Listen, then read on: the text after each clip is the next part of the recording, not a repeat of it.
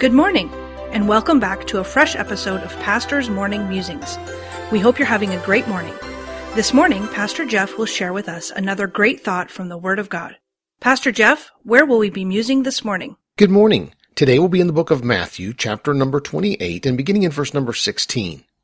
Then the 11 disciples went away into Galilee, into a mountain where Jesus had appointed them.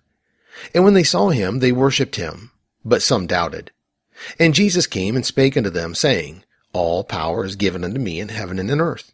Go ye therefore, and teach all nations, baptizing them in the name of the Father, and of the Son, and of the Holy Ghost, teaching them to observe all things whatsoever I have commanded you. And lo, I am with you alway, even unto the end of the world. Amen. Jesus the Christ has been crucified, buried in the grave, conquered death and hell, and has risen as he said he would. He is now returning to his rightful place in heaven, the place of glory he had before the world began. As he leaves, he is giving one final piece of instruction to the apostles. This passage of Scripture is what we call the Great Commission. It is a command for us to go into all the world and preach the gospel. This passage of Scripture always gives me such hope and peace as I serve God with my life. I know that my call from God personally is to take out the gospel to a lost and dying world. The peace and comfort, though, in this great call of God is that God will go with me. I do not go the road alone. Jesus said, I will go with you every step of the way.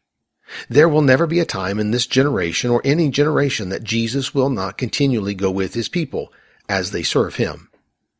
As Jesus was with the great saints of the past, he is still with us today. He will never leave us nor forsake us. He is always there to help us in time of need. Jesus said to go and that he would go with us. But that was not the only thing here that gives us great hope and peace. Jesus made the statement, All power is given unto me in heaven and in earth. Jesus said that he has all power, not just power where he is seated at the right hand of the Father, but at my right and left hand as well here on this earth, as I go out for him. No matter where I go for Christ, he can help me because he has all power in heaven and in earth. To me, this has always given me such peace and hope. I have an almighty God who knows me and loves me personally and individually, and he is always with me and willing never to leave me. And if that's not enough, he has all power. There is nothing more powerful that can get past him to get at me. I hope today that this will bless your heart and will also instigate you to go and to give the gospel to someone else as it was given to you. This is the Great Commission. Remember, though, you're not alone. So let me leave you with this last passage of Scripture, Hebrews 13:5 and 6.